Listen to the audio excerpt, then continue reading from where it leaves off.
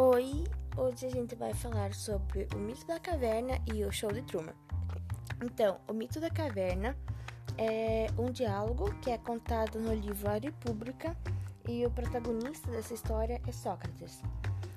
Então, essa história conta que havia pessoas amarradas de frente para uma parede dentro de uma caverna. E essas pessoas, a única coisa que elas enxergavam eram as sombras refletidas no mundo de fora naquela parede. Então elas passaram a acreditar que aquela era a realidade absoluta. Até que um dia um homem conseguiu se desprender e saiu daquela caverna. E ele viu a realidade que era muito maior do que aquilo que eles estavam vivendo. Só que ao olhar para o sol, a luz incomodava os olhos dele. E era muito mais fácil ficar dentro da caverna do que sentir aquela dor.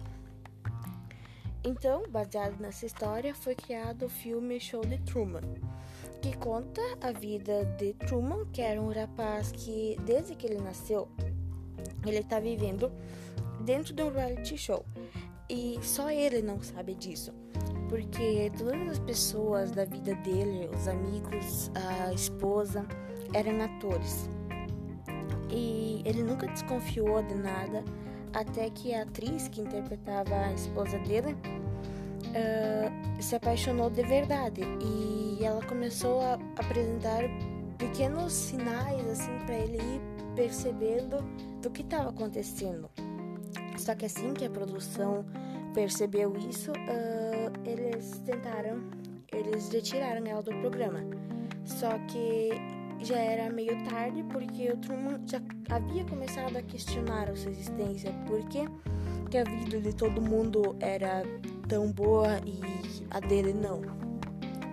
E isso se relaciona muito com os dias de hoje, porque a gente entra com as redes sociais, principalmente, porque a gente entra no Instagram e a gente vê a vida de todo mundo muito boa e pensa, poxa, só minha vida que não dá nada certo. E que a gente não se toca que existe um mundo fora daquilo. E tem muitas pessoas que estão transformando as próprias vidas num show de Truman, que estão deixando de viver a sua vida para viver a vida inventada e não encarar a realidade. Só que quando isso acaba se tornando uma rotina muito fixa, a gente acaba esquecendo de viver a realidade, que também tem seus lados bons, que a gente precisa aproveitar o que tem na nossa vida de valores e não se focar apenas em bens materiais. E às vezes quando as pessoas param para pensar nisso e se tocam do que está acontecendo, já pode ser tarde demais e acabam não podendo viver de verdade, porque quando o Truman percebeu que a vida dele estava sendo um reality show, a única coisa que ele queria era sair daquilo e poder viver a realidade.